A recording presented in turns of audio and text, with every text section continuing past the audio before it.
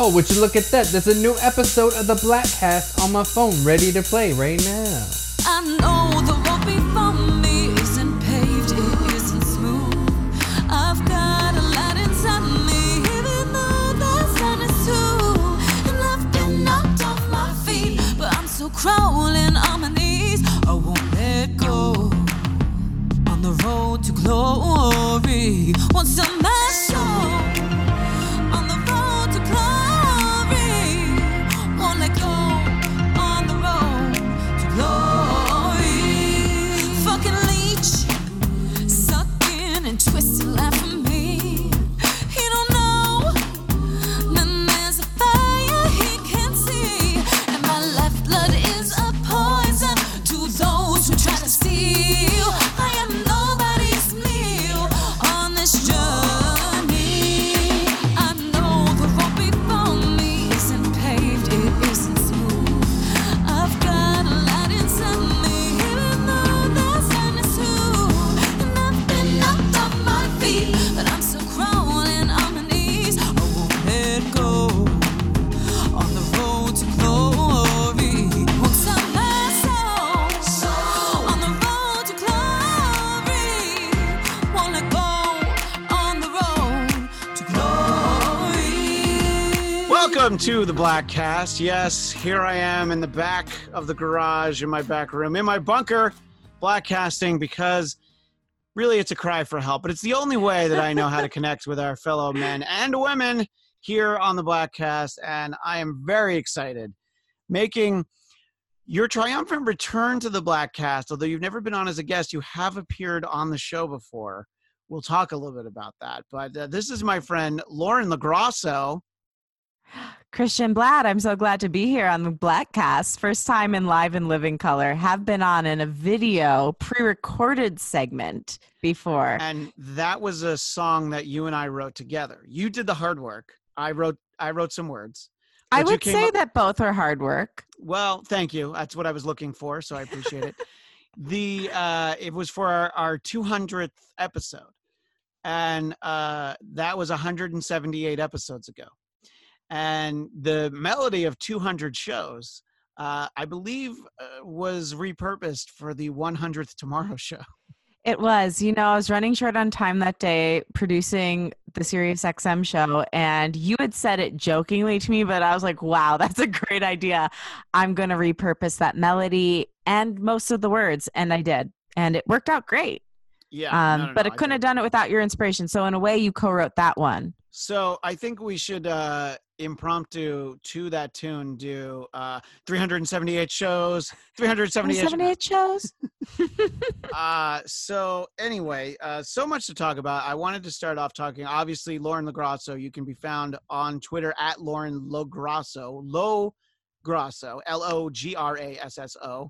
Got Is that the right. website laurenlograsso.com?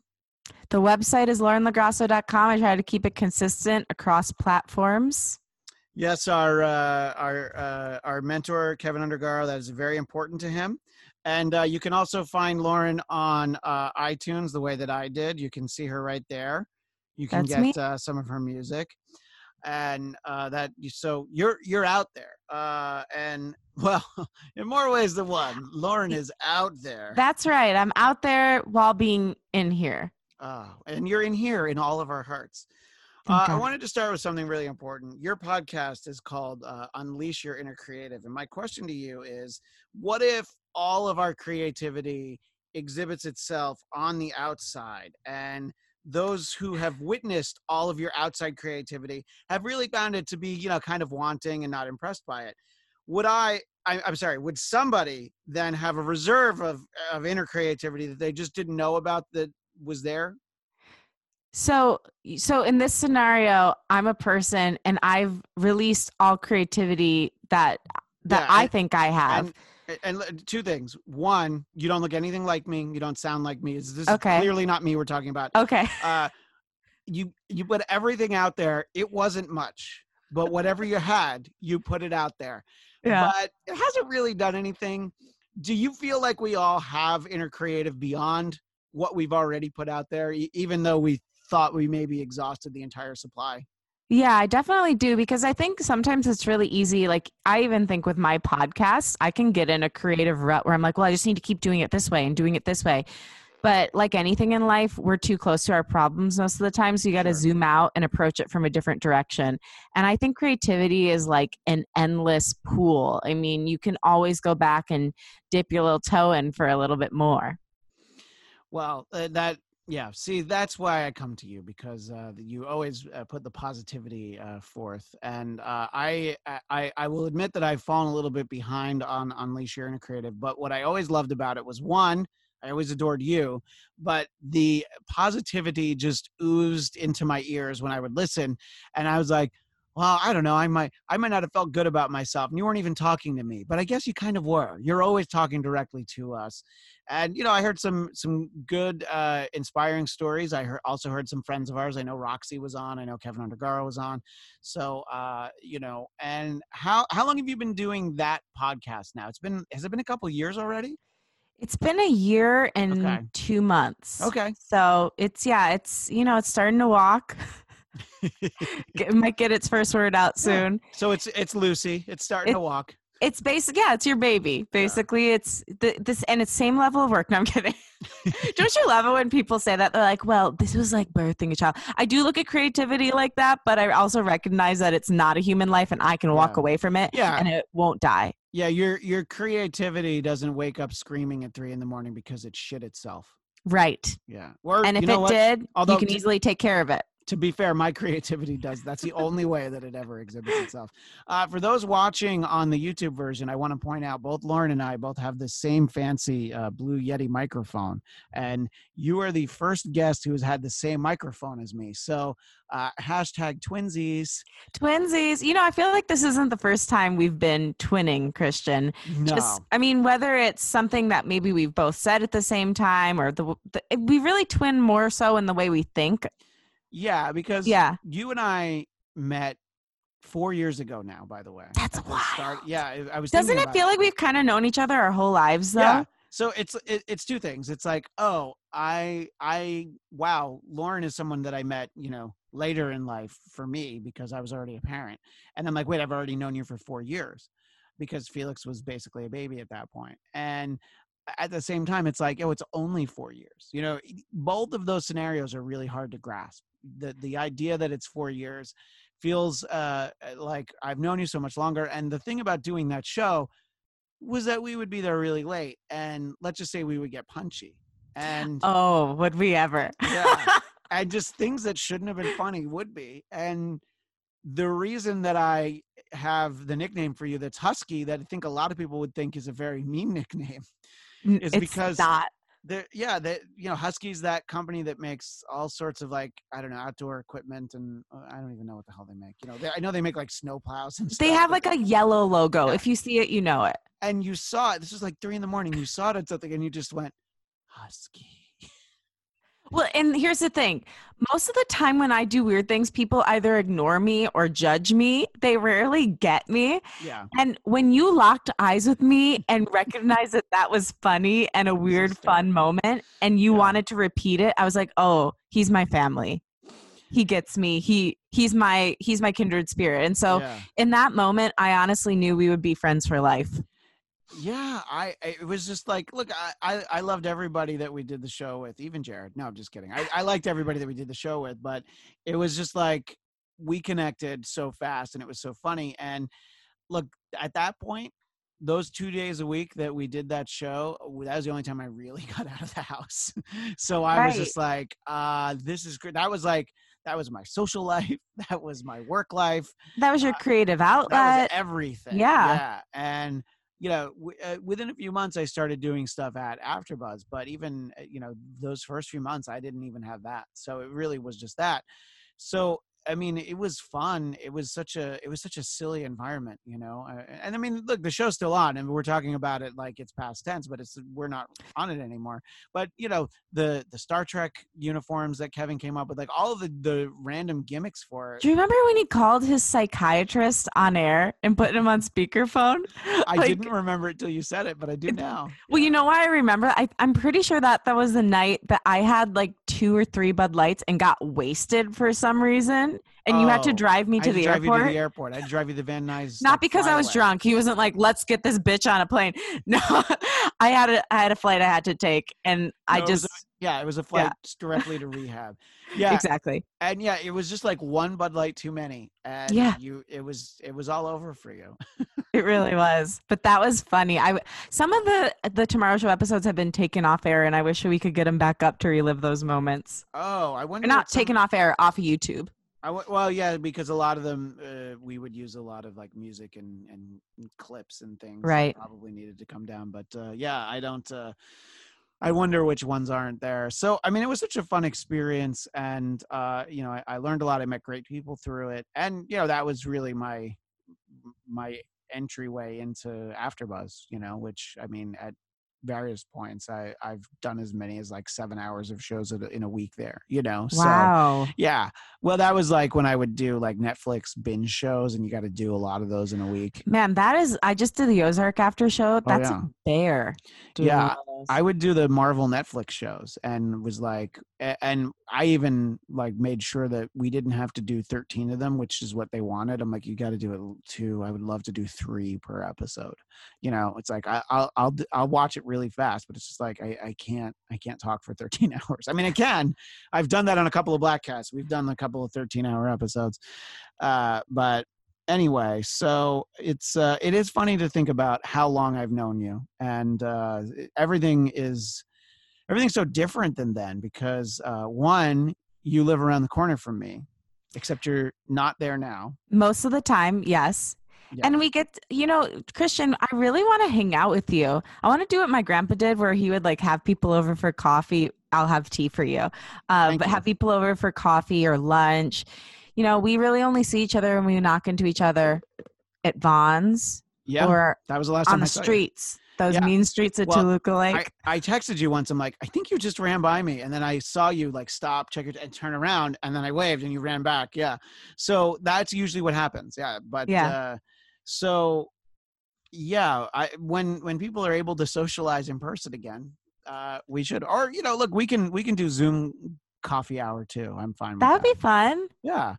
But I'll probably just record it and use it as a podcast. Perfect. I'd love that. Yeah. So you have your podcast, and it has been a couple of years that you've worked for the network you work for, right? It has. Yeah. It's been about the same amount of time. Wait, no, 2 years and 1 month. It's been. So a little longer. Okay. Yes. And what can you say about that? I never know what I can say pretty much anything. So what's is it? Well, just say what it's called because I don't want to say it wrong. Oh, no, it's fine. It's called Cadence 13. I'm the executive producer of female content. Currently, I'm working on Brene Brown's podcast. I'm working on Yoga Girl. That's a podcast, not just like working on her. Look, I mean, if she's got to stay limber, somebody's got to work her.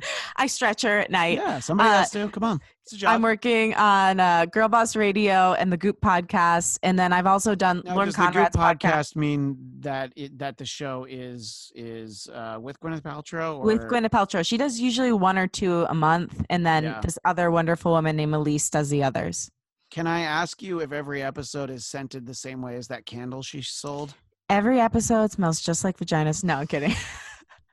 No, actually, I mean, I love working with them. I learned so much. It's been super life-changing. A lot of really good information, a lot of spiritual connection. Very cool. I like them a lot. And everyone that works there is really cool too.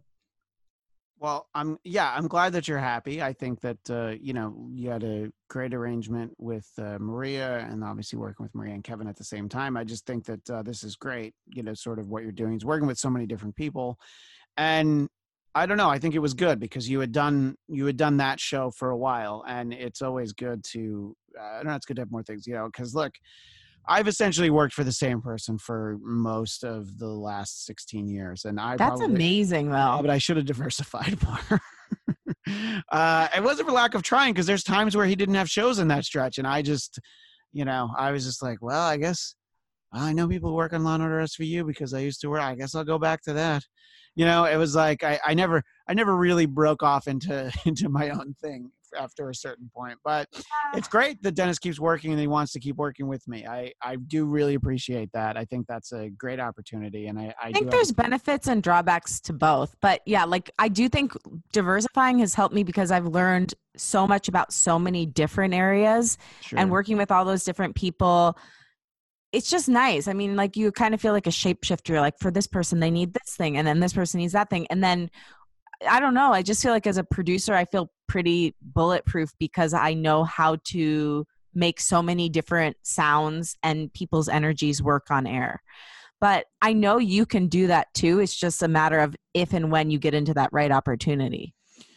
Yeah, well, I think that, once I get into my 50s, that's when it's all going to really happen for me. You know what, though?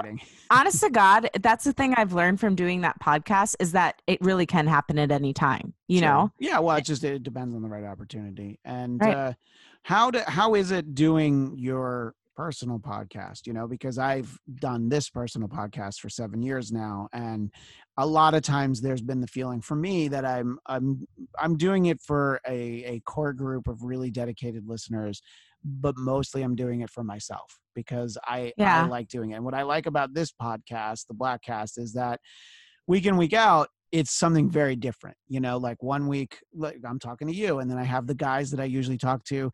I'll interview musicians. I'll do a whole hour plus with an author, it's just like whatever I'm kind of in the mood for, we'll talk about comic books one time. We'll talk about movies. We'll talk about music, just mix and match. And so I like it because it can be so different. And what I always say to people is like, oh, the Bladtcast isn't for everyone. But there's one episode that probably is for everyone. You just have to find that right one. So I love that. And I agree. I think if you're not making something that you personally like, you shouldn't be making it. Because I look at creativity like, how can I serve a younger version of myself? Like, what would I have needed to hear like 5 years ago? So this podcast is definitely one of those. It's had ebbs and flows. It's been on the charts a bunch of times. It was on New and Noteworthy 37 times. It's had some quote unquote commercial success, but there's also been times when it's been, the numbers have gone way down. What I found about podcasting, especially when you're not a huge, massive brand, is that it goes up and down. And I mean, there's definitely a level of frustration in that. And I'm sure you share in that too, like knowing the level of broadcaster that you are, that if you like only had a little bit more visibility, you could reach so many more people. But I have to do it, like you said, because if I don't do it, a little piece of me will die. And I've also had some like really beautiful messages in the last year. Like you have to kind of like redefine how you view success. Like, is success making millions of dollars off of a podcast? Definitely. I'd love that. I still believe it's going to happen because I always believe the best possible thing's going to happen at some point. It's just reapproaching it from a different direction. But I've had multiple people reach out, tell me they started creative projects because of it. One girl quit her job and became a makeup artist because that was always her dream. And she said she never would have had the courage had she not listened to the show. So many people have reached out and like shown me things that they've like physically made as a result of the inspiration from the show, or like getting the courage to know they could step forward. So yeah, I do it because I have to, but also because I do see it making an impact. And I believe that either this show or other iterations of it are going to make an even bigger impact down the road. Yeah, look, and I think anything that has, and look, when I first started doing the podcast and I was like, oh my God, 300 people listened? How did that even happen? Like, why? And I had the advent that I was also on like a national radio show. So I was like, all right, so I would promote it there and it was on the website for it. But even so, it's like, some people are still sticking around. There's a guy, we had him on very recently, this guy, David Hines. He went back and he started listening to every Bladtcast over from number one. And he kind of stalled around like 110, but still I'm like, oh my God. It's amazing. Like, why would you do that? But it's also like, and then when people they write little things of like, oh, listening to you guys, they like, I save the episode for like this long drive every week, or, I really look forward to it. It helped, this, and they'll say sometimes like the Bladtcast combined with the Dennis Miller option, my day job. It's like, oh, it really keeps me sane. And I'm like, oh, that means, getting one of those. I'm like, oh, great. That's another 7 years. I'm going to do it right there. Right. And you just need that little bit of feedback. And, I guess you'll get the negative, but honestly, I feel like the show's not big enough where we get a ton of negative feedback, because it's like No. people are like, no, I don't like this. And then they just move on. They don't be Well, like, I think hate especially this, I want to write about it. Right. If you're putting out positive content and you're not being a mean-spirited person, which you're not, like, I mean, you're jokey and sarcastic, but you don't come from a mean-spirited angle. There's nothing really to say. Like, yeah, hopefully we will be able to, at some point in the near future, cast a bigger net. So we will have haters, because that means that it's going out corner. But so far, so good. And just to circle back to something else you said, like, I recently got asked, how do you advise people to unleash their inner creative? Because obviously that's like a big part of my podcast.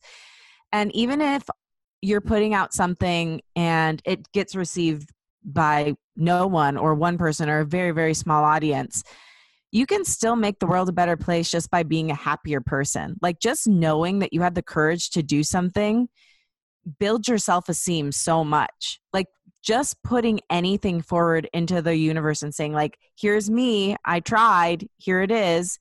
It makes you feel like, wow, I actually do have the power to control my life a little bit, and definitely to control my happiness and do something that feels authentic to me.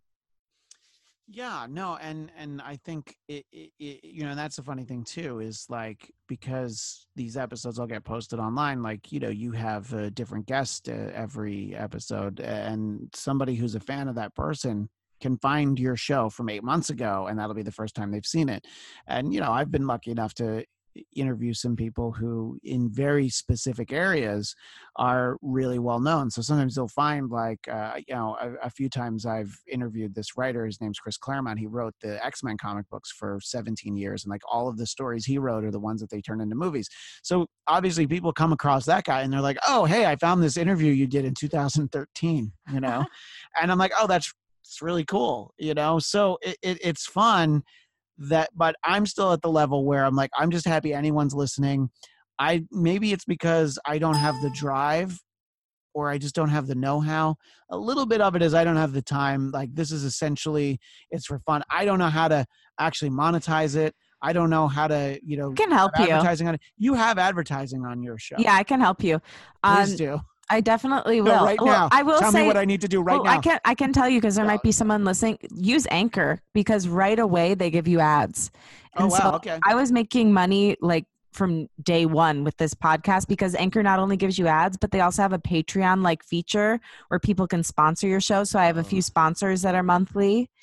I worry about Patreon so much, because it is it's the ultimate. For somebody that felt rejected a lot in their life, it's like you're just setting yourself up for it. It's like, hey, do you like me? Great. Do you like me enough that you want to give me money every month? Well, and the idea for me of putting up a Patreon and then everybody can see number of patrons. No, I'm totally Zero with you. patrons. I mean, that's kind of how I feel about like anything that's like forward facing, like YouTube or Spotify, where it says the exact number of views. I'm like, God, I wish that was higher. Yeah, I know. I've had to send like, just to try and get interviews with people. I'll send interviews that I've done before, and I'm like, oh, this interview from 2 years ago has 185 views. Whoops.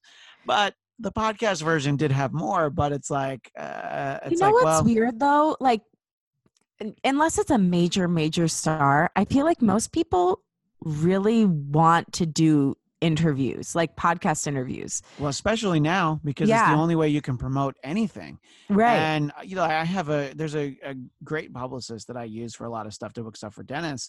And she's also booked stuff that I could do for AfterBuzz, because AfterBuzz has, a big reach. But she's just like, oh no, it's fine if it's not a fit for AfterBuzz. We'll do it for the Bladtcast, because she just wants to get her clients on something. Well, right. And as somebody who has hired publicists, there's nothing worse than when you're paying someone an obscene amount of money and they're getting you nothing. Like, I would rather have a podcast that's listened to by 3 people than nothing. Yeah. So Well, it's so easy to do it. So I've like talked to, just in these last like 2 months, I've talked to like musicians and authors and things, and it was just like I watched an interview you did with a musician who's in New York. Um, oh, it was just recently, recently. Joey Yeah. Sykes. Yeah, that was Yeah, awesome. the audio version of that hasn't shown up on the podcast yet, but yeah, on the YouTube page. Yeah, I did that. Yeah, that was one of those. It just came up. It's like, oh, can you talk to him? I'm like, sure, because I'm not gonna be like, I'm not gonna talk. There isn't anybody that I've ever said like I won't talk to them. Don't you know who I am?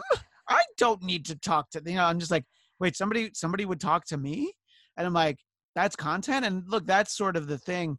We'll talk a little bit more about quarantine life in a little bit, but the advent of it for me has been to have this outlet, to be able to come down to my bat cave / murder room and Everyone's got to have one. do extra Bladtcasts. I mean, this conversation I'm having with you is part of something I decided just for the sake of trying it to see what the feedback is.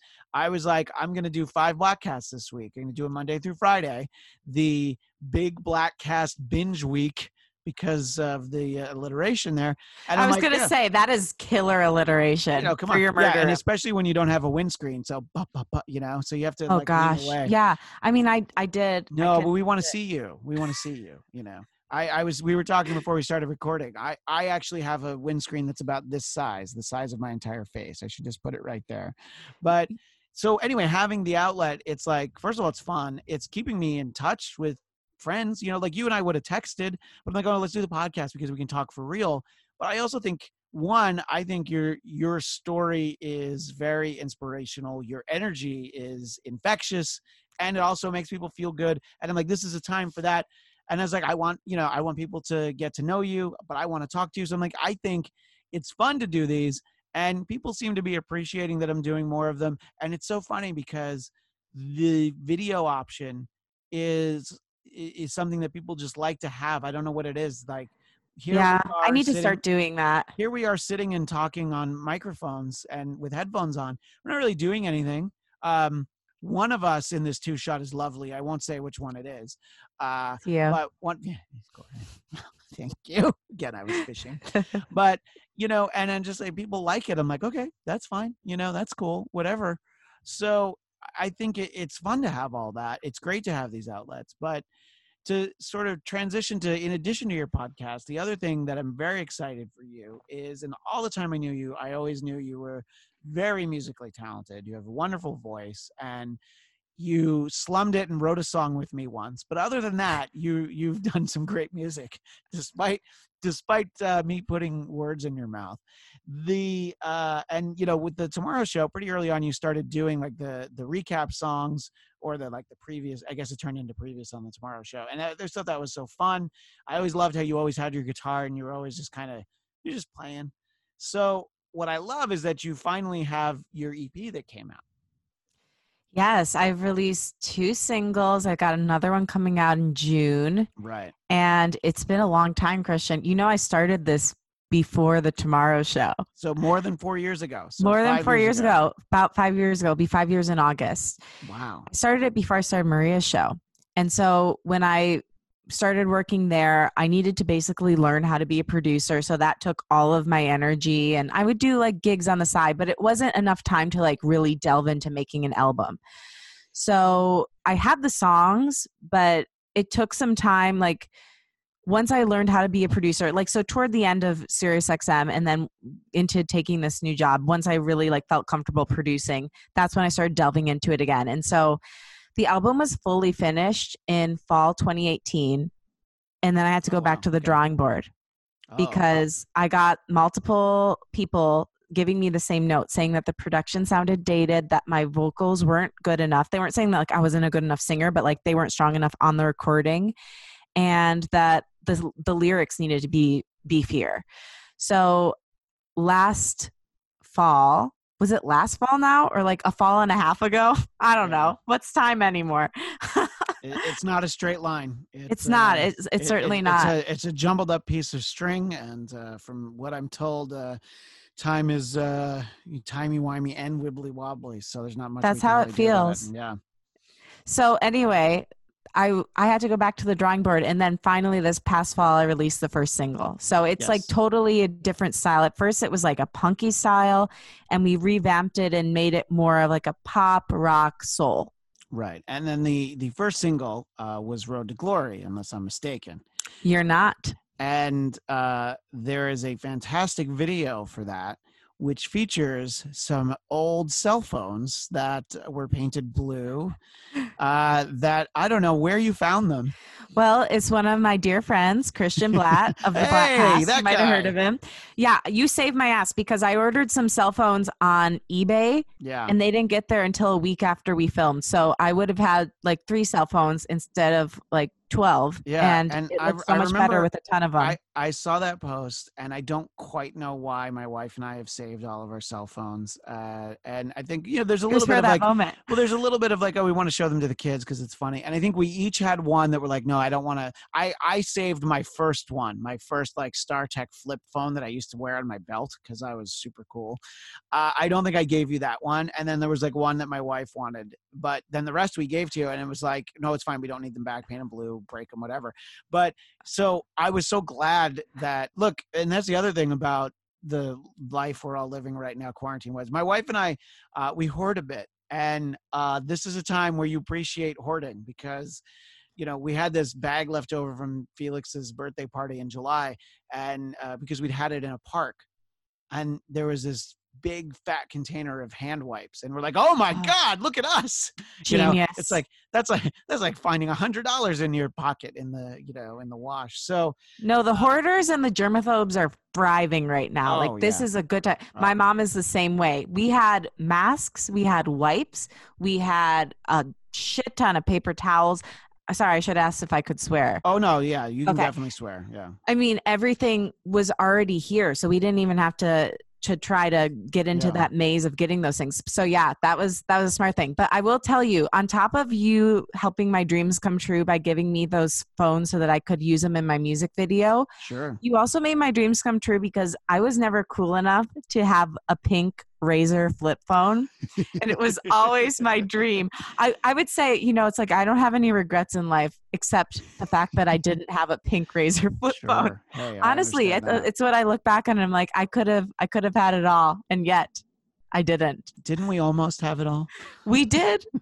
But But- you came into my life and you gave me a pink Razor flip phone for my music video. Yeah. And Which, then of I did course- have it all. Which of course didn't work anymore, but that's, yeah. And that's that all right. and we dyed blue. But Yeah. other than that, Well, it was fun, and I know that some mutual friends of ours helped you out with the video. Didn't Roxy and Juliet both help you out with that? Roxy was, so it's probably sounding really weird us just talking about this, but we had like different vignettes and every vignette had different colors to it and different themes. So the theme with the flip phones was communication. So Roxy, and there were like hands basically like taunting me with the phones. One would try to give me the phone. And then as soon as I go to reach for it, Yeah. they'd take it away. So Roxy played the arms Sure. in the blue scene, some of the arms. There were a lot of arms. And then Juliet was there taking photos all day and just being of assistance wherever she could be. And they both helped immensely. Couldn't have done it without them. Yeah, no, and I think that's like when you have any kind of endeavor like that. And look, I mean, me doing the Bladtcast for 7 years, these poor sons of bitches that used to work with me at a radio show that ended 5 years ago, they still do this podcast with me. And it's like, we would have lost touch if we weren't doing the podcast. So I'm so glad that we still do it. But it's like, yeah, without people who are willing to volunteer their time, all these things get to be that much harder. So I was, I had seen you perform live a couple of times, I think, at that Bar Lubitsch, I think is where I'd seen you. And Yeah. Oh, and Doesn't exist anymore. I know what you're thinking yeah, of. but there's the other one too in Los Feliz, Rockwell or something, or Oh yeah, you saw Yeah. me there. Yeah, and I that was my loved that first show with a place. live band. yeah, that was so cool. much fun. And so I'd seen you live, but I was really excited that you finally had these recordings come out. And when I was doing my research, because show prep is my life, research is very important. I was listening again to "Road to Glory," which is the song with the cell phones in the video. At one point, you have a lyric that I believe you refer to a fucking leech, and I'm wondering, was that someone specifically in mind, and was it me? Yes, and yes. Great. Yep. Yeah. I was so glad. See, so I'm glad I gave you the phones. I'm like, oh, I'm in the song. That's why it was just a perfect moment because I got my Razr flip phone. I got the flip phones I needed for the video, and on theme, the fucking leech actually redeemed himself and gave me the phone. So, it was a really healing for me, Christian. Yeah, not for me though. I'm crying on the inside. So, and then obviously we talked about your song Rise. Now in it, you talk about getting kicked down 100 times. And I don't know about you, but me, like in life, career-wise, personal life, back in the day when I was a single man, I probably got kicked down like 100,000 times, maybe more. So I noticed that, you're talking sort of about you took the time and you beefed up the lyrics. I do think that a lot of what I'm able to take away is just the fact that, look, there's been a lot of shit that's gotten in your way. And yet, I don't know, when I see you, you're always smiling. And like, I find that encouraging, that Aww. you can feel beaten down by it. And I've heard you on your podcast and elsewhere tell stories about when you first were, because you moved out to Los Angeles to act. Oh yeah. Yeah. I wanted it more than anything on earth. I was like a psycho girlfriend, except with acting. I was obsessed. I was stalking it. Hey, acting, you up? Basically, I mean, I just remember there was this one time I was living in my second apartment and my roommate wasn't home. So like I weirdly but we were very, very close friends. And I went in his room to like talk to my parents. And I remember hysterically crying and just being like, I can't do it anymore. I just don't think I could do it anymore. I want it so badly. And hysterically crying. And my mom's trying to comfort me. And my dad's like, Joanne, she's saying she doesn't think she can do it anymore. It's too much for her. And that moment, I didn't think of it that way. But I think that was me recognizing that as much as I loved acting, the relationship I had cultivated with it was so unhealthy that there was no way I could pursue it and be okay. Even if I got everything I wanted with it, even if I got the dream, it still would have been a relationship that felt like it was riddled with abuse. Yeah. So it's interesting. I think sometimes we get the things that we want and that's great, but sometimes we don't get the things that we want. And the dreams we find on the way to our dreams are even more powerful. And that's definitely been the case for me. Yeah. I mean, what I always talk about, and, to the degree that I've had the success that I have, whatever it is, and I it's, for me, it's done me well, is, there have been a handful of times where I've, spoken to people that I've known that are interns or whatever. And I'm like, look, you should always manage your expectations and adapt your expectations. So when I was like in middle school and high school, I was like, oh, well, when I grow up, I'm going to be Dennis Miller. And then at some point that becomes, well, I could write for him. I could work for him. I could, and then end up being on his radio show. So it's sort of like you can have those goals and you should pursue them, but just know that like, oh yeah, this isn't quite that, but this thing is great.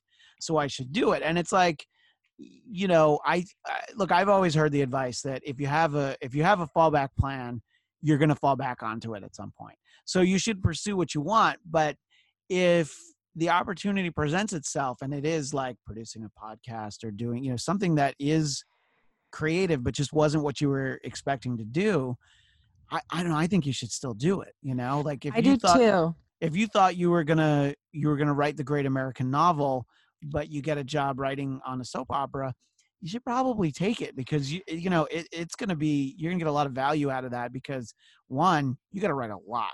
If when you write on TV shows in general, but especially I'm picking soap opera because it's like they only have time to do like one take because it's like we got to keep going, Well, so yeah, and I think too, like sometimes things happen out of sequence, and that's okay. Like there's this great quote, and I'm gonna not get it exactly right, but it's Edward Albee. And he says sometimes you have to go along. Virginia Woolf, Edward Albee. Yes, exactly. Yeah. The playwright. I just wanted to point out that I read a book once. I just want to point out I'm a smart son of a bitch. Yeah. I took AP English. What's up? Me too. Yeah. Yeah. Too bad we weren't in the same class. We would have thrived. I'm like 40 years older than you. That's not even close to being true. But Edward Albee says sometimes you have to go a long way out of the way in order to come to the right place correctly. And I believe that. And that's what I still believe. Like, I mean, I just did a feature film actually with Phil Svitek, who you know. Hey, Phil Svitek. Yeah, he cast me in his movie. And so like I still act, but I needed to come to it correctly. Sure. Not from a place of, oh my God, I need this or else I don't know what will happen to me. And also, sometimes we need to learn the lessons that are necessary for business in other areas. Like if I had learned, like I learned so much about the business while I was in podcasting. And if I had learned that in music, I think it would have been much more difficult to have learned. Like I just don't think I could have learned. Like I learned so much about like the backside of media and like how that whole machine works, and that's only helped my music career. So I think, yeah, everything is a blessing, and following the yeses as well as the nos is very helpful as a creative or anyone who's pursuing a path that isn't plotted out. Yeah, and I think it's look, sometimes the wrong opportunity comes up and you realize it's the wrong opportunity and you're able to look back and go like, oh, I'm glad I didn't take that, Yeah. But sometimes you have to just be open to the idea of, like when I ended up producing Dennis Miller's radio show, I'm like, man, I want to be a comedy writer. I don't want to produce a radio show. But I talked to somebody, actually, it's weirdly enough, somebody that I didn't get along with that well, but he had been a comedy writer and he ended up producing a TV show for a comedian. And I'm like, oh, I know this guy's going to know exactly what I'm thinking. And he's like, you should do it because you're still going to get to do the things you want to do. It just, you might not see it right now, and it was like, and I ended up being on the air on the radio show so much that I was like, oh yeah, I just, and you subbed in for him and hosted. Yeah. I mean, that's amazing. And that's sort of it. It's all cyclical. So like by deciding that I can do my own podcast, and by doing it for a while, I felt comfortable enough on this one day. I'm like, Dennis is sick. Our usual guest hosts aren't available, and so I'm just gonna do it. And look, I'll do it for an hour, and if it doesn't go well, I'll bail after an hour, And so I don't know. I felt like it was good to do it, and sort of just the idea of doing the podcast came about because, on Sirius XM, Howard Stern has 2 channels, and there at one point were a lot of shows that were about the show. And I would listen. I'm like, these are people that are just talking about another radio show that people more talented than them did. And so sort of that was the funny thing, is that was the original idea for the Bladtcast. It's like, oh, we'll just talk about what went on the radio show this week. I think we did it once that way. And then we just talked about what we liked, and, we just tried to make each other laugh. But it was like, look, if these guys can do a show, I can do a show. Right. So it's, and then I've gotten a lot out of it. It's, I've gotten to talk to a lot of people. It's been fun more than anything though. And you can't always trace how the opportunities work out, right? So like that was a direct line, but sometimes like, okay, I had been wanting to get into public speaking for a really, really long time. And I started my podcast, and then the Girl Boss Rally was happening. Right, and sure. They asked me to host a class about how to start a podcast. And I never could have taught that class and done the public speaking engagement had I not started a podcast, because starting a podcast as an individual is way different than starting it as a big machine brand. Yeah, sure. So, I mean, you never know how one thing will lead to another. So always do it. Take the leap, honey buns. And the funny thing is that because I've done this for a long time, like anybody who thinks about possibly podcasting, first of all, just friends that want to do it just for fun, they'll ask me. But then, I've talked to comedians and actors and things just like, oh yeah, I think I would do it. I'm like, well, you should, because it's really not that hard. Like, don't expect to make a lot of money, at least not right away. You can try and figure it out. But like, just if you want to do it just because you want to do it, you should, because why not? If you have any kind of built-in brand affiliation, that helps right there, and for me, it was being attached to the Dennis Miller Show. I think the majority of the people that listen to this, only know about it from that show. So, Old Denny. Does he like being called that? Not particularly, no. But but speaking of the Bladtcast people, in tweeting about our upcoming interaction and how excited I was. You already had some interactions with Bladtcast Nation. I'm not quite sure if you've read. No, I know you read at least one of them. So Yeah. I posted the YouTube, not the YouTube, the iTunes picture. That was just an old man thing I did right there. Yeah, so I was looking at the YouTubes. No, but it was the iTunes I've snapped picture. like 15 times during this podcast. I don't know. You bring out the snap in me. Well, if I can bring out the crackle and the pop, then we'll be making breakfast. This is the dumbest thing I've ever said, but thanks for I laughing loved at it so Thanks for much. laughing. I love dumb things. So I just like did a screen grab of the picture of you from Rise that I was listening to on iTunes. And Matt and KC is basically our number one Bladtcast fan. He's like our unofficial patron. He is not like I'm not on Patreon, but he'll like send us barbecue every year. Aw. He's bought the Bladtcast t-shirts, the Bladtcast mugs. Like he's basically our sugar daddy. He takes care of us. He takes care of us real good. So nice to have a sugar we love daddy. So but then he said that this preview picture is going to get you all the attention in the world. #marketing, #boobs. And I love then it. Whatever works. Then Dominica Saxon says, "Rise. All right. And I'm like, oh, boys, come on. This is a lady. This lady is going to be on the show.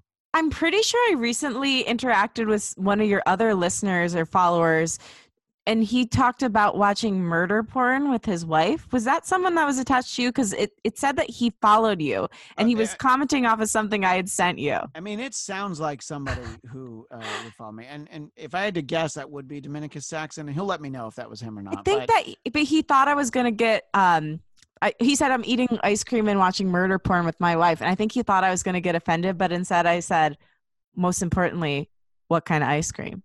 Yeah. See, that's why you're a good girl, because that's the important question. Right? I mean, come on. So in any case, so after this episode posts, there's going to probably be more of that is the point. But, look, I look forward to it. And I can't wait for more engaging conversation, titillating, some might say. And I just want to thank all the Bladtcast listeners in advance for all the support. And I only hope you support me the same way Easier did in that photo. Because you're on iTunes and you're by the way, that was very funny. I'm sorry. I want to acknowledge that You're was let funny. me get into the damn plugs, I know. Lauren. I was like, oh wait, but I'm like, oh, but that was a good one. And of course, Unleash Your Inner Creative. And we're not done yet. I'm just getting it all. Thank you. I love it. Thank you. Yeah, it's on all streaming platforms. Sorry, I got a little. And I'm not. A little crazy I should be on more streaming platforms. I'm gonna help you, Christian. Please, we're gonna take help me. Streets, and by the streets I mean more platforms. Yeah. Well, that's a funny thing that you're talking about the streets, because I thought that I had a great idea for us to do some kind of viral video, because you do live around the corner from me, but we want to be responsible and socially distant. So I wanted us to stand on opposite sides of the street and talk to each other. We do like an Instagram live, and you would see that you probably hear us shouting to each other. And I just thought it would be funny, but then you're like, yeah, I went to Michigan. I'm like, oh, damn it. I did. But when I heard that, I'm like, oh, good. I'm glad you went to Michigan, because obviously I feel like I've only met your mom once, but it was at your house, and they ordered the enormous pizza, the Big Mama and Papa's. For my birthday party. Yeah, for your birthday party. And people were doing like vision boards and stuff. And yeah. Yep. So in any case, but I love your mom, because you would show me texts from her, because she would watch the Tomorrow Show.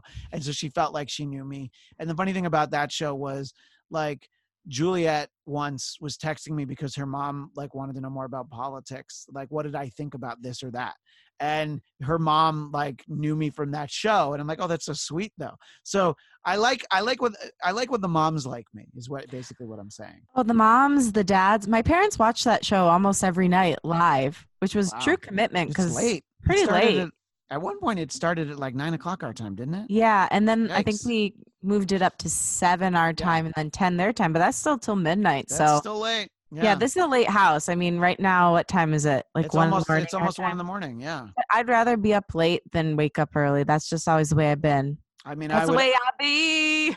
I would love to do that too, but the kids are going You to got wake the me up babies. early. You can't Yeah, do it. I it's get not it. really up to me. You know what? Here's the thing. I think I stay on Michigan time even when I'm in California because I keep the same hours, just Yeah. normal hours there. It took me a long time to not like live my life on New York time anymore. Eventually I broke of it, but yeah, I mean, I would wake up way too early. Even when Yeah. like I first lived here and didn't have a job, I was like, well, I'm up. What am I going to do?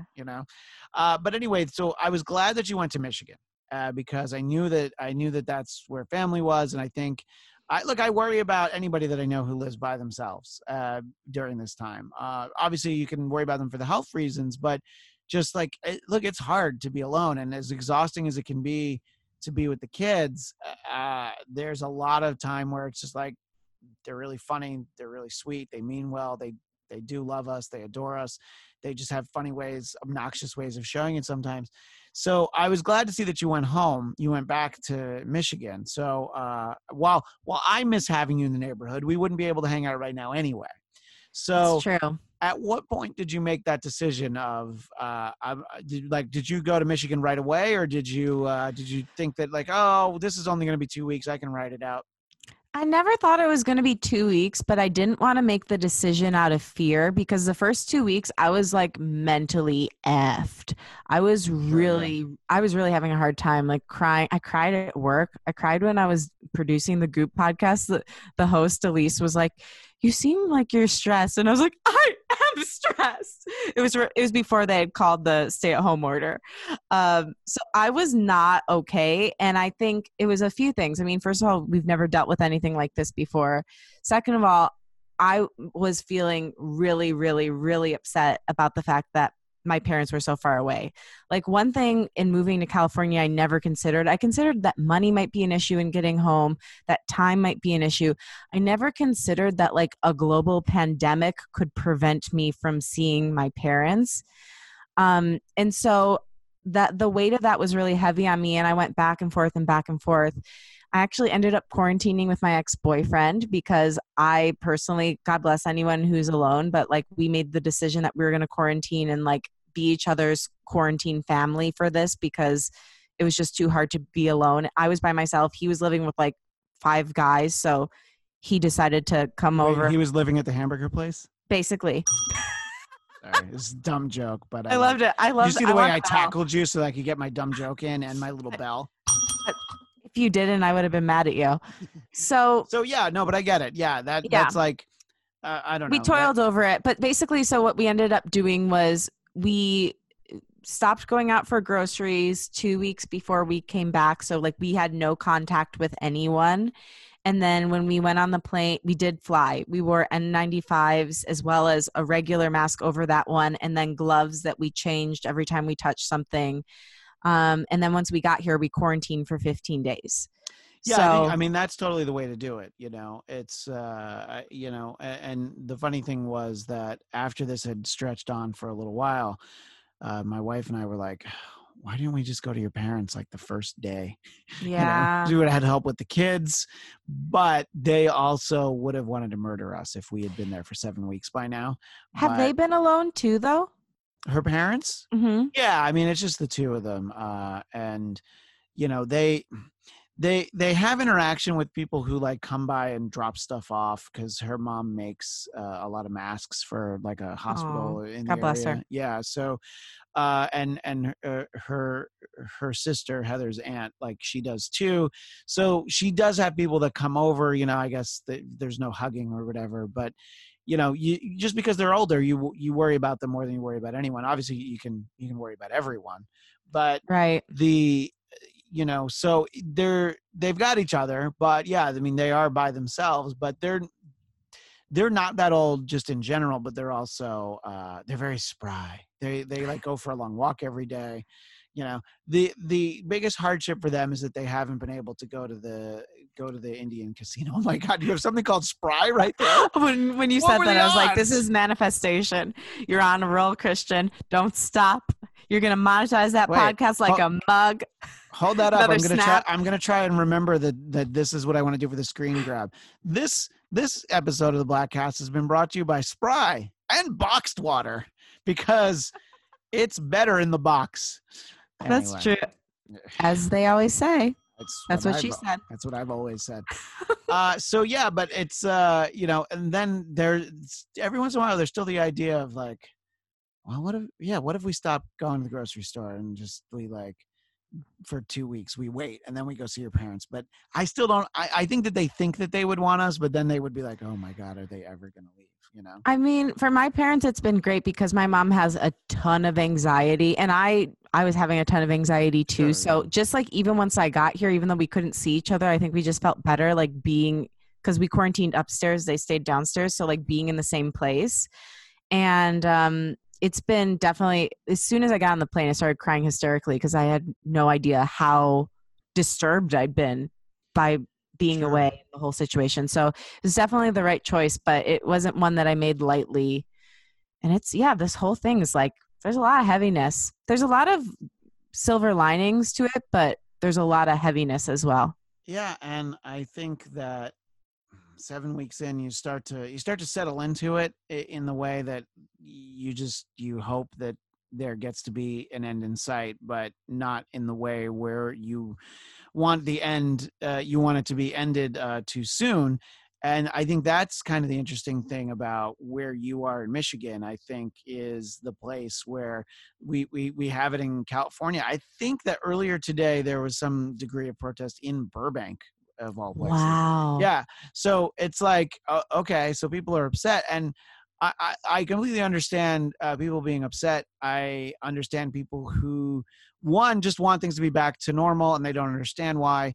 But also, economically, the economy is fucked. And then there's people that need to work because they're like, that was great that the government gave me $1,200, but it's gone already. And, my job in the service industry isn't coming back. So I understand all those reasons, but I don't have a lot of empathy for the people who need the golf courses and the beaches open. I don't give a fuck. It's just people who can't make a living. At least you can understand why they're feeling compelled to protest. I feel terrible for them. First of all, we can go outside. It's not like in Italy, I've got a friend who's been living there, and she said that if people go outside, they get harassed, or in certain places, I think that they were getting arrested. So it's like, we can go for a walk. Yeah. We're very lucky. So I think you have to look at the liberties we still do have.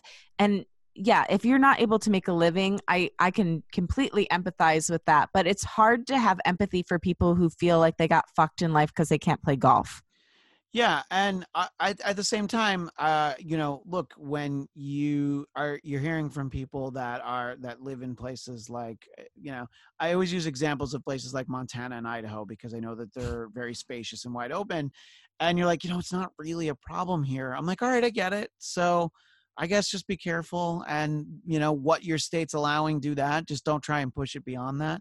So, and it's a little bit of a divisive issue because people feel like, the joke that I always have is like, hey, nobody's going to tell me to stay healthy. All right.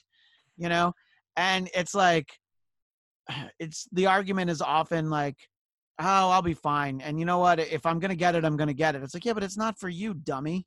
It's like, there's all the other people. There's people who are at risk. I mean, I don't know how it interacts. It's such a weird, crazy thing. Well, we don't know enough about anything to be making. I mean, until there's enough research about it, we just don't know. Like, and that's the other thing that's been sad. Like, I feel like people are very judgmental right now. And I can't say that I've been like immune to that. I felt judgmental too, because I think everybody feels like they're doing their best to do it the right way. And that if somebody isn't doing it the way they've been doing it, like they lost something, I guess.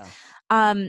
But we don't know. We just don't know. And so I guess when I don't know something, I always think the best course of action is to do nothing. And I think that's what the stay-at-home order is about. Yeah. Hopefully they've been, our government, which I don't know that they have been, but the hope is that they've been taking care of things to make it so it will be safe for us to re-enter the world at some point in the near future.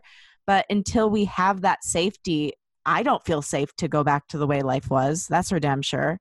No, and look, I think that it's very wise to not automatically trust your government for one, having your best interests in mind, and two, being able to actually execute those.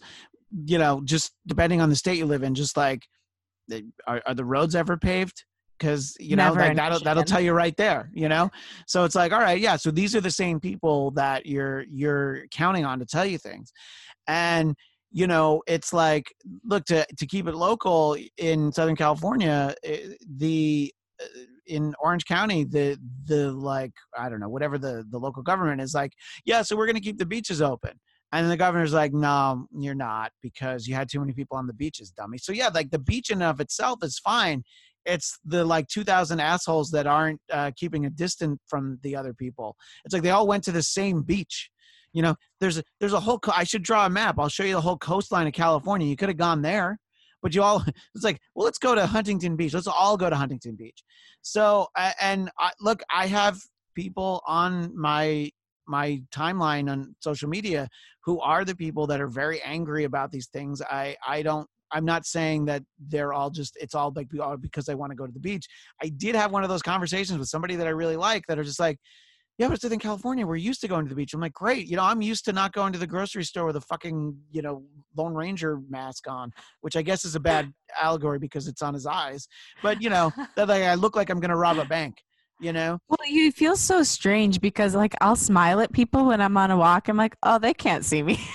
Yeah. I'm going to send you a picture. When I first got here, or not when I first got here, but like right as I like right after the quarantine, it got really cold. It was snowing. And so I was wearing like a Russian fur hat and then these crazy glasses and a mask and a weird scarf. And I went out like that. I'm like, if I went out like this 2 months ago, I probably would have been shot dead. Oh, absolutely. Yeah.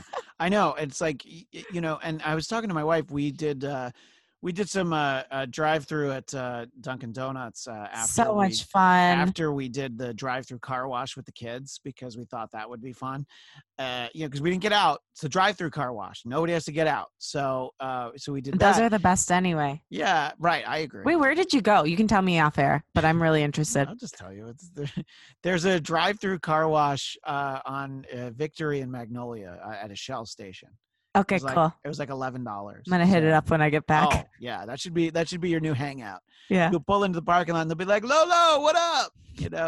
I'll be like, but anyway, so and like they had it down when I pulled up to the little speaker box to order.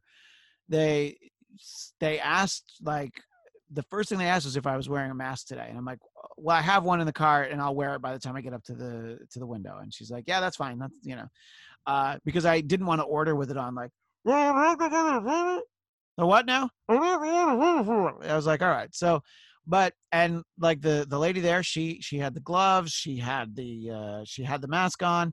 To pay with the app, they scanned my phone without having to take my phone, and I was like, they have it down. And then just on the drive back, I'm like, so when are we going to be able to go to a place where you pull up at the drive-thru and they don't have the mask on and they don't ask you to wear a mask? Like, how long is this? Because I'm like, there could be a vaccine and they might be like, you know what? Just for sanitary reasons around food, let's go ahead and keep masks on. I don't know. Definitely keep gloves on, Well, so when you're going through the drive-thru, are you still drinking out of the actual cup? Because I'm confused about that now. Are we allowed to do that? I wasn't doing it. I would wait till I got home and I'd put it in a cup that I have. But now that everybody is wearing masks and gloves all the time, I felt okay about it. So like, that's why I have I have this cup. I'll still, a lot of times I'll still wipe it off when I get home, because unless I see it made, like sometimes, you can see at Starbucks, you see them make it, and then you see them put it on the counter and then hand it to you or whatever. I'm like, all right, I saw the whole process. I feel okay about that. But yeah, I mean, it just depends on, the first time that we got takeout, I took every item of food and put it in another container and threw the containers out. And I still kind of do that, but it's exhausting. But it's also like, yeah, I don't know what's right. That's the worst part about all of this, is just not knowing what the real answers are. Yeah. And thinking that, like, if you eat a burger in a container, it could kill you. It's like, I mean, what is this world? That is definitely the worst part, Yeah. look, it's just how unpredictable it is. And I understand there's the we need our freedom back that people are asking for. There's the we need the economy. This is killing us. And I'm like, look, these things are valid. Those are valid. You know, the golf slash beach. Maybe it's because I don't go to the beach much, and I barely tolerate mini golf. So maybe it's. But I'm just like, look, just go outside and don't play golf. Go outside and don't go to the beach where there's 1,200 people, you know? I think that people are like mourning the way the world is changing and trying to force it back into, to use our box metaphor, back into the box that it once was, box water, the spry box. But, you know, life is never going to be the same. Actually, on Brené's podcast, we did an amazing episode, which if anybody like is looking for self-development, honestly, this podcast is like changing my life. I love working on it because it just makes me, I feel like, better every week. Yeah, I mean, anybody who listens to the Bladtcast should actually be seeking out some kind of way to better themselves. And this is the Bladtcast is not doing that. The fact that you're here means that you need to improve in so many ways. Not you as a guest, but the listeners. They look, I need to improve. This is because I can't afford therapy. That's why I do this. Well, podcasting is very effective for that. But this episode we did with a grief specialist, and he talked about how we are all in collective grief for the way life was, because it will never go back to the way it was ever again. Yeah, I think that you'll be able to approximate it at one point, and I think that point is a lot further down the road than a lot of people are willing to accept and willing to wait for. I think that there are different approaches to these places that are starting to do some reopening. And I've talked about this before. The first state that I heard was going to start trying to do some things was Texas. And I'm like, oh my God, that sounds terrible. And then I read about what they were doing. And I'm like, okay, so it's like stuff where stores are open, but you have to order online and they'll do curbside pickup. I'm like, all right, I think that's a responsible way for the economy. You hope that goes well. And, you know, you hear about things and you're like, okay, they're at least taking it seriously. And then you hear about states where you're like, I don't know that they really have a plan. And yeah, I'm sorry, the example is always Georgia, because you don't need a tattoo right now. Look, I clearly need a haircut right now. Look at me. And my mom cut my dad's hair. Maybe Heather could get you. I'm planning on doing a video where I just buzz the whole thing, actually. So we'll see. But then my friend Will Sterling, who is a regular on the Bladtcast, he already did it. So I'm like, oh, damn it, that was my bit. I never told him I was going to do it, so that's on me. So anyway, it's you know, and it's easy to live. If you live in California, you live in New York, you're just like, yeah, people need to stay inside. Well, there are places where you can probably do a little bit more than you can do here. You just want them to be careful, and you want them to be responsible when they do it. You know, a friend of the Bladtcast, this guy Raging Rhino, he has a podcast called Raging Rhino Podcast. That's not actually his birth name, but he was talking about, like, he was seeing a surprising number of people on social media who were hoping that people in Texas got more cases of coronavirus because it would prove their point. I'm like, no, I hope all these states that are reopening, I hope they're the ones that are right. And those of us who are skeptical of it, we're like, oh, good. Okay, good. They did handle it right. I don't hope that it doesn't go well. I hope the opposite. I hope it goes really well, and then other states will follow suit, and then, you know, all that. You're just worried about it. And I've heard a lot of people say disturbing things about, you know, wishing that this side would pass from the, you know, and well, yeah, it's just like, oh, well, these are Trump supporter states. So good. I mean, I've read that. I think that is so, I've heard multiple people say that. Yeah. And like out loud, I'm like, how could you say something like that out loud? That's a human life. I don't care what your political ideology is. And I understand that maybe certain people who support Trump do have the viewpoint of like, we should reopen right away. I mean, clearly a lot of people do, but I don't wish anyone death. Yeah, no. And it's just like, and it's like, even wishing people to get sick. I'm like, well, just why? So that you why? Can so say you can be were right? Well, that's it. They want to be right. That's disgusting though. And I here's my thing is, I'm terrified that I'm right. I don't want to be right. Yeah, you I'd know? love to be And wrong. I think we'd I, all love to be wrong. yeah, I wrote on Facebook earlier today, and I thought about whether or not I was going to do it. My best friend John, he's the best man at my wedding. I was his best man. My friend John, he lives in New York, so he lives in Harlem, and he got it, and he has it really bad. His wife got it, and she was fine after like 2 days. And there's a woman that I worked with forever ago at NBC. She had it. She had like a terrible 3 weeks. She seems okay now, which is great. But I mean, he's in the thick of it right now. And he wrote a post where he described what it was like and how bad it was. And so I asked him, I was just like, I kind of want to just do a screen grab and post it because I'm seeing too many of these. We need to go to the beach. We need to be playing golf right now. And I just like, and I don't know, I wrote this whole like ramp up to it where I'm like, I'm not telling you that you have to do anything because I think it's counterproductive when I see friends who are also just all caps saying, stay the fuck home. I'm like, okay, but you're yelling now. Yeah. And And these shame is people, not a social justice tool. right. And the people who are saying like, give us back our freedom. Well, they're yelling too. And I'm like, see, that doesn't help. So I'm like, look, think whatever you want. I just want to give you this information. This is a guy who's 44 years old, just like me. Okay. This isn't somebody who's, in their 80s and has, a series of health problems. And he more than anybody that I knew, he had the gloves, he had the masks, and he was super careful when he went out, and he still got it. And a little bit of that is, you're maybe more likely to get it in New York because of just the way everybody's on top of each other. But it's like he still got it, and it's like anybody can get it. And sure, that's in New York, and that's the other terrible viewpoint that people have is like, why is the rest of the country suffering for New York's problem? And I'm like, well, it's not just New York. It's just worse. It's the worst in New York. It's still happening in other places, even in Georgia and Texas. It's happening, just not happening on that scale. So, yeah. What I was hoping people would gather from this, and it seems to be going over most people's heads, or at least like the people I've been hearing talk about it. But what I was hoping is that all people on all sides of the aisle and whatever background they come from would realize how intricately connected we are. Yeah. That when one person hurts, everybody hurts, and that like literally a cough, we're connected through a cough. We're like, you can't separate yourself from other people because what you do does have a direct impact. And I wish that people could view it from that point of view versus a them and us kind of thing. Because if anything, it should be a unifying, terrible thing that all of humanity is going through and that we all protect each other from.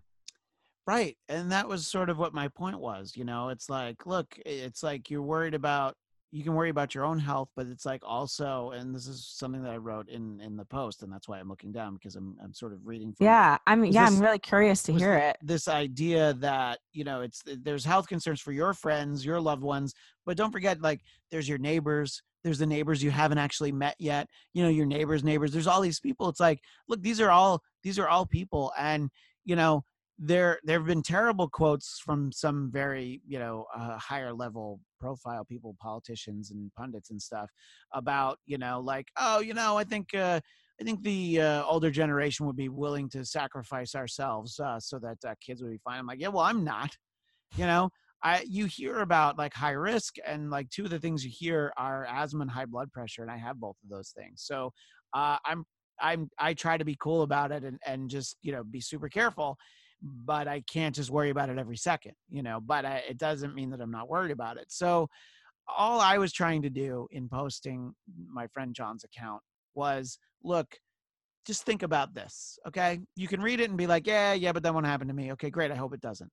But I just wanted to provide information that wasn't, I don't know if any of you have anybody that's been posting this, hey, YouTube took down this video. Yeah, because they have so many people. Because a lot of my family. That's two urgent care doctors in Bakersfield. Yeah, I would take that down too, because they're urgent care doctors in Bakersfield. They couldn't even be urgent care doctors in the show. They didn't get to the big time. They're urgent care doctors in Bakersfield.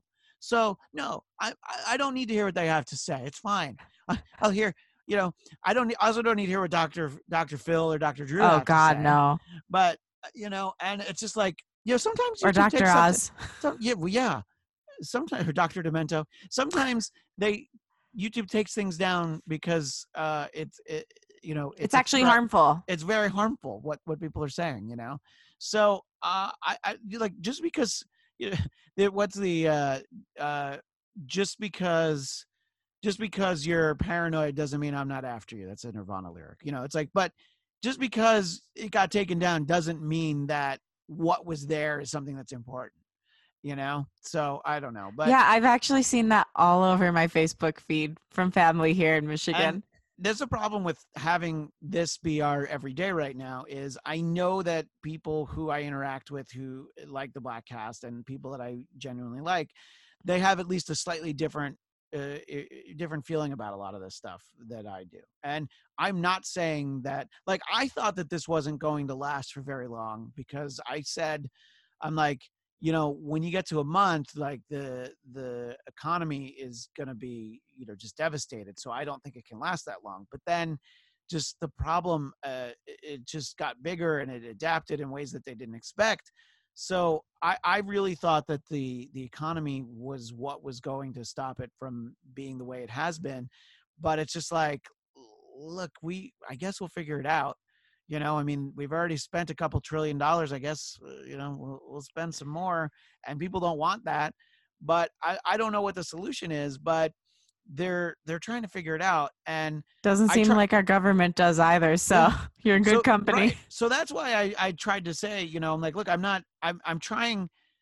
Look, I just feel differently. I'm trying not to judge people that, even the people that feel like they should be. Look, we should all be able to go to the beach anytime we want to, but there's a reason why it's closed, because, it's just like, first of all, I don't care where you're from. The beach isn't essential.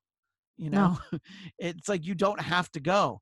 Even Tiger Woods doesn't need to play golf right now, so it's fine. And he probably has his own course anyway. Yeah, he'll be fine. Yeah, exactly. But it's, so I don't know. And anyway, I usually try not to talk about things that are too divisive for too long, but we keep having to circle back to this because it's so important. What's happening. I mean, it's what's happening. Yeah. And listen, I think that the thing that is most, obviously the virus is enemy number one, but as far as like non-physical threats, the biggest threat right now is judging and shaming each other, because we're already all in some version, at least some small version of hell. Like we're all going through our own little personal trials and tribulations every day.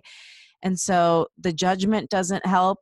And I think, hopefully what your audience does and what we can continue to do is spread truth as much as we can. And like you did today, I think that post was really responsible. You just kept it to the facts. You didn't say, you're so bad. That's not going to help change anyone. Whether you think that the people who are staying inside and telling you to stay inside are bad, or the people who are going out and protesting are bad, calling someone bad and telling someone they're a bad person never made anyone change, ever. Yeah, look, I've talked a lot about this on the podcast, and I was talking to you before we started that we spend 3 days a week with another family, but we started doing that right from the beginning because there was an article we read that we felt, okay, they're like, no, you can't have play dates with other kids, but if you do, just stick with one family. And it was out of kind of necessity because we all had these remote jobs, the 4 adults, and there were gaps for all of us where it was just like, we couldn't cover them all, and we didn't want to bring in like this other family was going to use a nanny service, and they were going to be getting a different nanny every day. And it's just like, well, we'll help out, you help us out. And so we do that. But here's the thing, I don't post about it. I talk about it here, but I don't post pictures of all 4 kids together because I just don't want that. I think it's smart because people wouldn't take the time to understand what was really going on. Right. And I try not to do what I'm afraid people would do to me. Like, we're planning on taking the kids to the drive-in tomorrow night, where we're not going to get out of the car. We're going to see a movie. And I just like, yeah, I don't think I'm going to post any pictures of it though, because people are going to be like, no, you needed to stay home. I'm like, okay, but we've been staying home for 6-7 weeks. We took the kids to the car wash today. We can't get the car washed every day. Oh, I guess we could, but it'd be so clean. So clean. So I don't know. And I mean, look, the fact that my friend who was reasonably healthy, he's got the bad cough, and he referenced some really bad neurological symptoms. Oh He's gosh. just been like really weak. It's been like 2 weeks already. And my other friend who had it, it was a full 3 weeks before she really, came out on the other side of it. So I was just like, here's the thing, just think about this. If you still want to be angry, if you still want to whatever, show up on your particular city hall tomorrow, that's fine.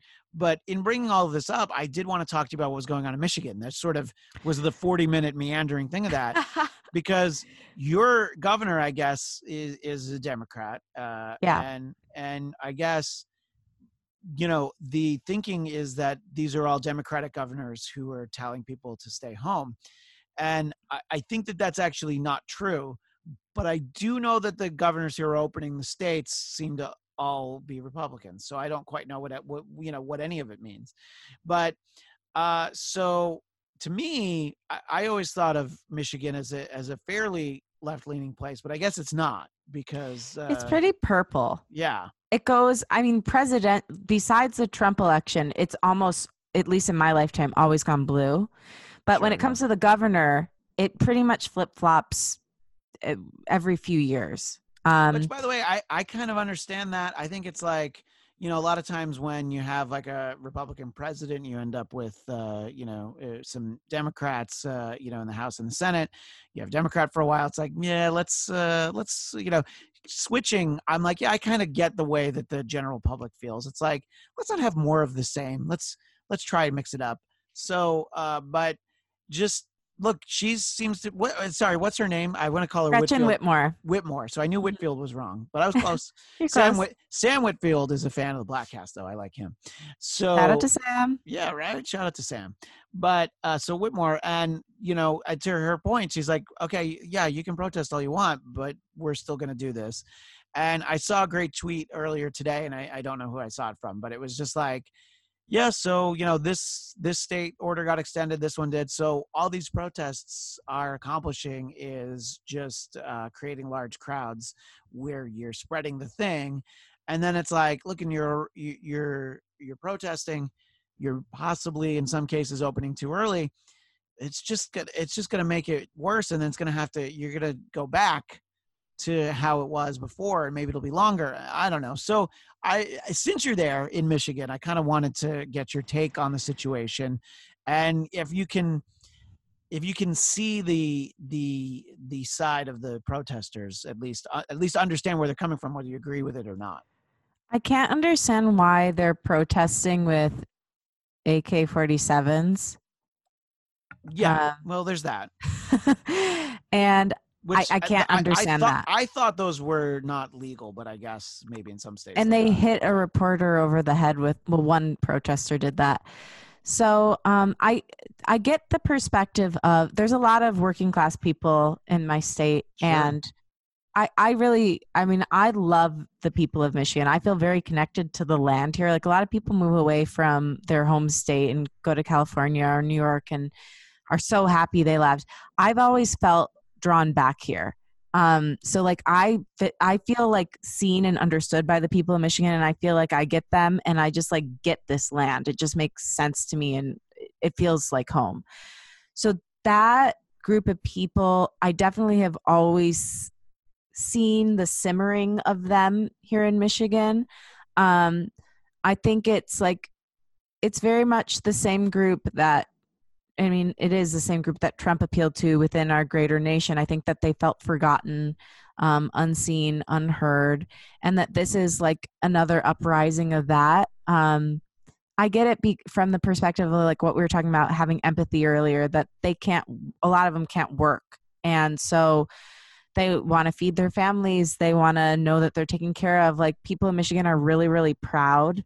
We're not typically, like, my dad like basically raised me to be like, you never go on unemployment unless like you absolutely have to, like, save that for the people that actually need it.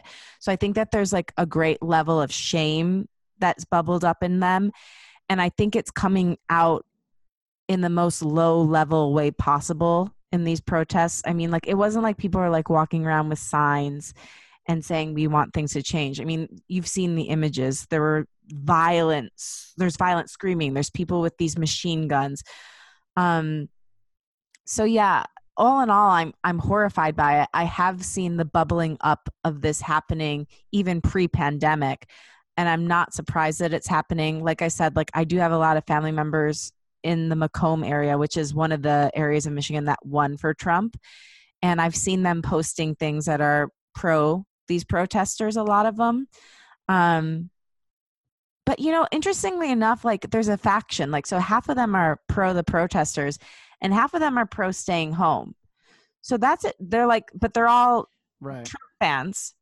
But it's interesting to see that kind of faction growing and that discomfort and I'm interested by that. Have you seen that at all with your friends or family or followers? I've seen there are people who are like, I don't know what the right thing is, but and look, it changes the longer it goes on. But there are a lot of people, especially the first few weeks, that are just like, look, I don't know what's right, but yeah, let's stay home because it seems safer, and the surprising thing is how much we're still able to do by staying home. I've said this It's before amazing. on the podcast and conversationally.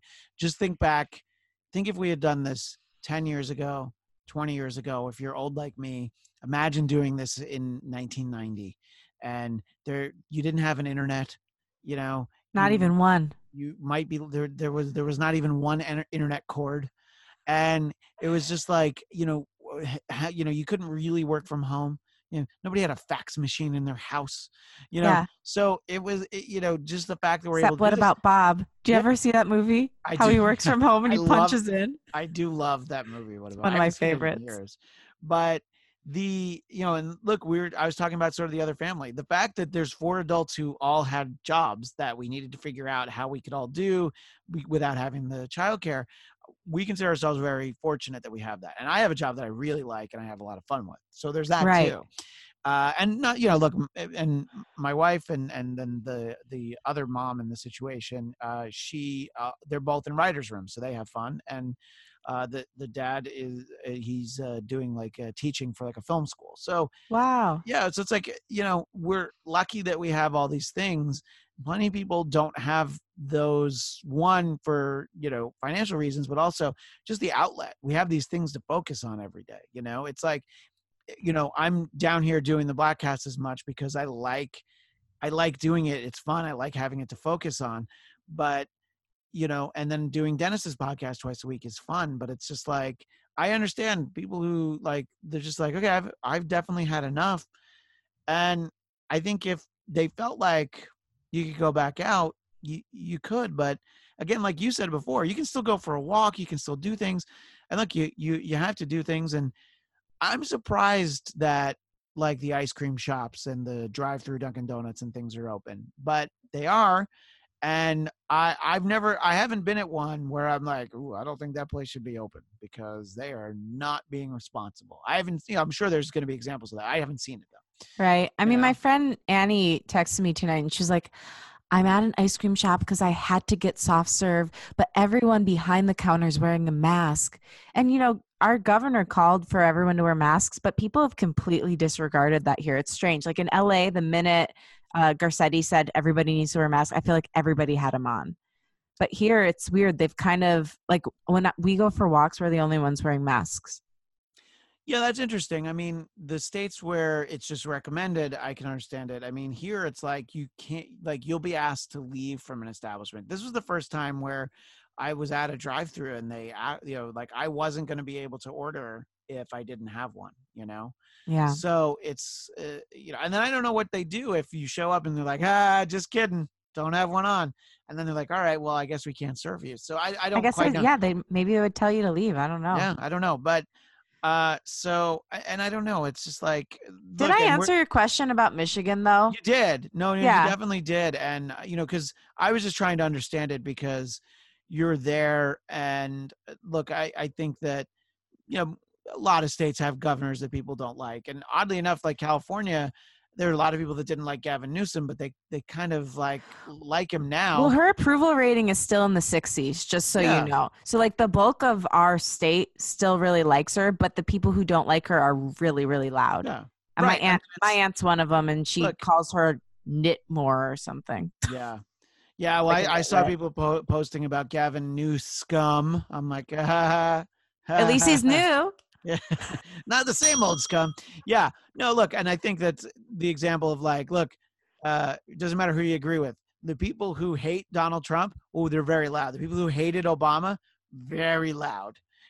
So yeah, I think when that's the feeling you have, those are going to be the people who stand out. And look, that's who you're going to put on your newscast. That's who you're going to put pictures on your website because, like you said, maybe that's the Sex sells. maybe that's the only protester with an AK-47. But if you have a picture of a protester with an AK-47, you're going to definitely put that up there. Well, yeah, and I mean, I said sex sells, and I was being funny, but I actually do think that the way the news cycle is very pornographic. I mean, it's like it's addictive and just keeps people coming. Yeah. No. That bell is everything. That bell is everything. By the way, the bell also from Matt and KC. When I just want to just illustrate how important he is to this show. So anyway, look, I know that not everybody has the same view on this, and I just like to talk about it because I just want people to think before it's like, oh my God, why is this guy doing this to us? Why did they close our beaches? Because there were too many people on it. And that's the example I keep going to because that's the one that's here, And I think I saw like one post too many where I was just like, and when I wrote my post, I'm like, I'm not going to comment on anybody's individual posts. Take a look at this. Think what you will. This comes from a place because I care about the people whose posts I don't understand. And even if I didn't, I was just like, well, it might be valuable information. But if not, it's more because we care about each other. And look, I'd love to have the conversations in person, however many months from now, about stuff like, do you think we should have reopened sooner or not? Like, great, let's be able to have it in person one day. Let's be able to go inside a Starbucks and sit down instead of, having to go up to this sort of like weird, like Western saloon swinging door, where you like go up to a counter and they're like, no, you can't come in. I'll bring it to you. So I don't know. I look forward to whenever that is. Do you let yourself think about, and I ask everybody who's on the Bladtcast, this is why I'm asking you sort of as we wind down here, because I know it's past 1:30 in the morning, but I appreciate your generosity and your kindness as always, Lauren. I appreciate you. I hope that I'm energetic enough for the fans. Absolutely. We don't have nearly enough ladies on this podcast, so people are hanging on every husky word. Husky. What I always like to ask is, so July 1st is, let's just pick it as a day that things start to reopen. If like a movie theaters are reopening in your state on July 1st, how much after that are you personally comfortable going back into, say, a movie theater? I will not be comfortable until testing is so bulletproof that I can be guaranteed I won't catch it if I will go in. Right. I'm going to be super paranoid. Until there's really a vaccination, I'm not going to feel I was going to say, that's good. like the vaccine. Yeah. Mm-hmm. That's the strictest response of anybody that I've asked. And I'm surprised that more people don't say that. I'm always like, I'll give it a month. If nobody's getting sick in the movie theater after that month, I'll feel okay. But I completely understand what you're talking about. And then sort of for you, there's the advantage. I'm able to ask you this as a performer. What would it take for you to be comfortable performing in front of an audience? Is it the same sort of level of testing / vaccination or? Well, they're saying that singing is one of the quickest ways to spread it.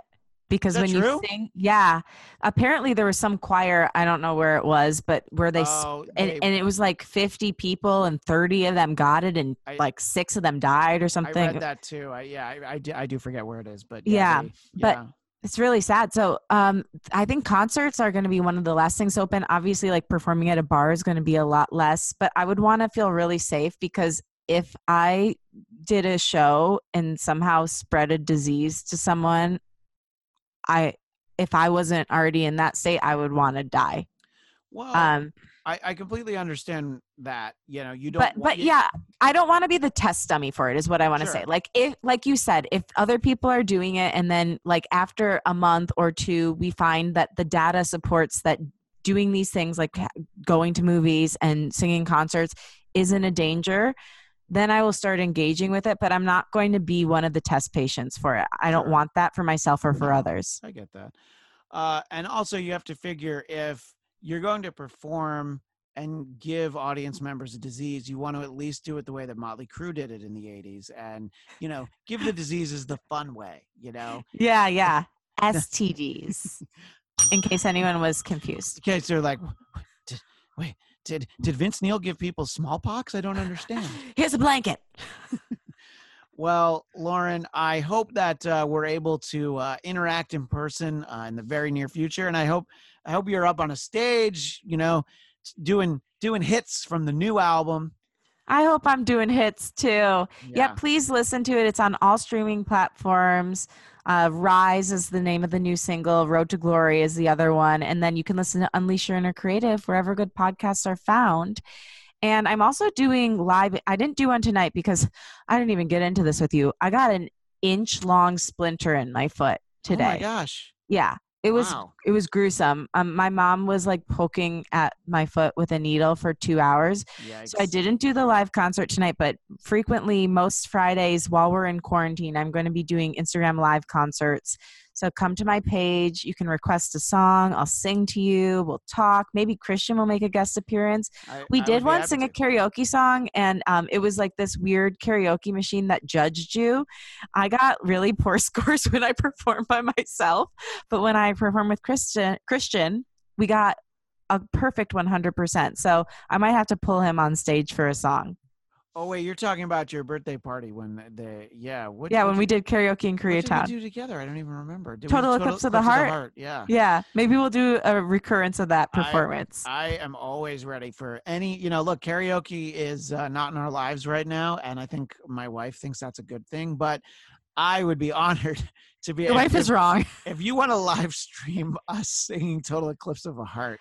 Well, that might be a good idea, Christian. Maybe I'll do a karaoke night where I invite friends and fans in to sing with me. Great. Yeah. Brilliant. See, you helped me unleash my inner creative. See, and here all along, I was talking about how I only had outer creativity. That one came from inside. That one came from the heart. Total Eclipse of the. Love that. And I love you. I'm so glad that we had to catch up. I'm sorry that it has to be this way through different parts of the country and little screens, little like 3x5 index cards. But I appreciate you taking the time and sharing everything with Bladtcast Nation, letting them know your thoughts, your dreams, your inner creativity. At Lauren Lograsso on Twitter and Instagram. And LaurenLograsso.com. And TikTok, but I really don't understand it. It's like outer space in there. I don't get it at all. I'm trying. I managed to avoid Snapchat. Not that hard. I just missed the whole Snapchat thing. I'm really trying to just sit out TikTok. Fingers crossed that TikTok becomes Snapchat because I really can't handle it. But anyway, I adore you, Christian. Thank you for seeing me. Thank you for being my friend and supporter. And I just think the world of you. So thank you. Well, thank you. And thank you, everyone in Bladtcast Nation who sat here and either watched or listened. We'll be back tomorrow with more Bladtcasting. You can always keep in touch with us at The Bladtcast, at Bladtcast on Twitter, BLADTCAST, like The Bladtcast on Facebook, Bladtcast.com, BLADTCAST.com. That is all the time we have now, but we will see you next time on the Bladtcast. 'Cause kick me down 100 times, try to fill my head with lies, but through all the tears I've cried, I will always rise. Kick me down 100 times, wanna take away what's mine, but no matter how you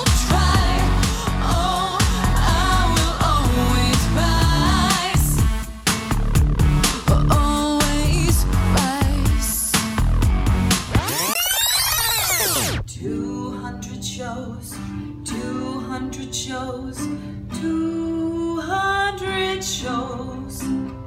With Christian, Agent, Starling, Cataneo, Coltrane sometimes, and Liev too often. We've had Guy Tuck and Coltrane's Corner, and Liev loves Sebo Time even more than he loves Halston. Sage, but nowhere near as much as he loves Will. And Nerd Talk, who could forget Nerd Talk? To me it's all Nerd Talk, but even still. 200 shows, 200 shows, 200 shows. We've had DMZ spotlights, famous friends like Dennis Miller, auditions with Tommy Wiseau. But at day's end, it all pales in comparison to the Canadian CIA. Whoa. Groove Cruise, Groove Cruise, Groove Cruise, Groove Cruise, Groove Cruise.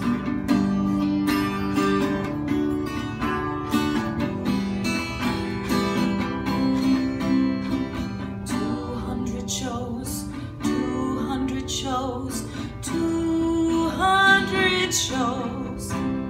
Tonight we'll have Matt Casey, Rick Navarro, Jason B, Mark Hunt, Say It Slow, Gene and Philly, he's our bro, Carl Sand, Larry O'Connor, Orson Bean, Clinton Howard, Coltrane, Liev, my girl Roxy Stryer, Dev. But more important than all of them, it's me, Lauren.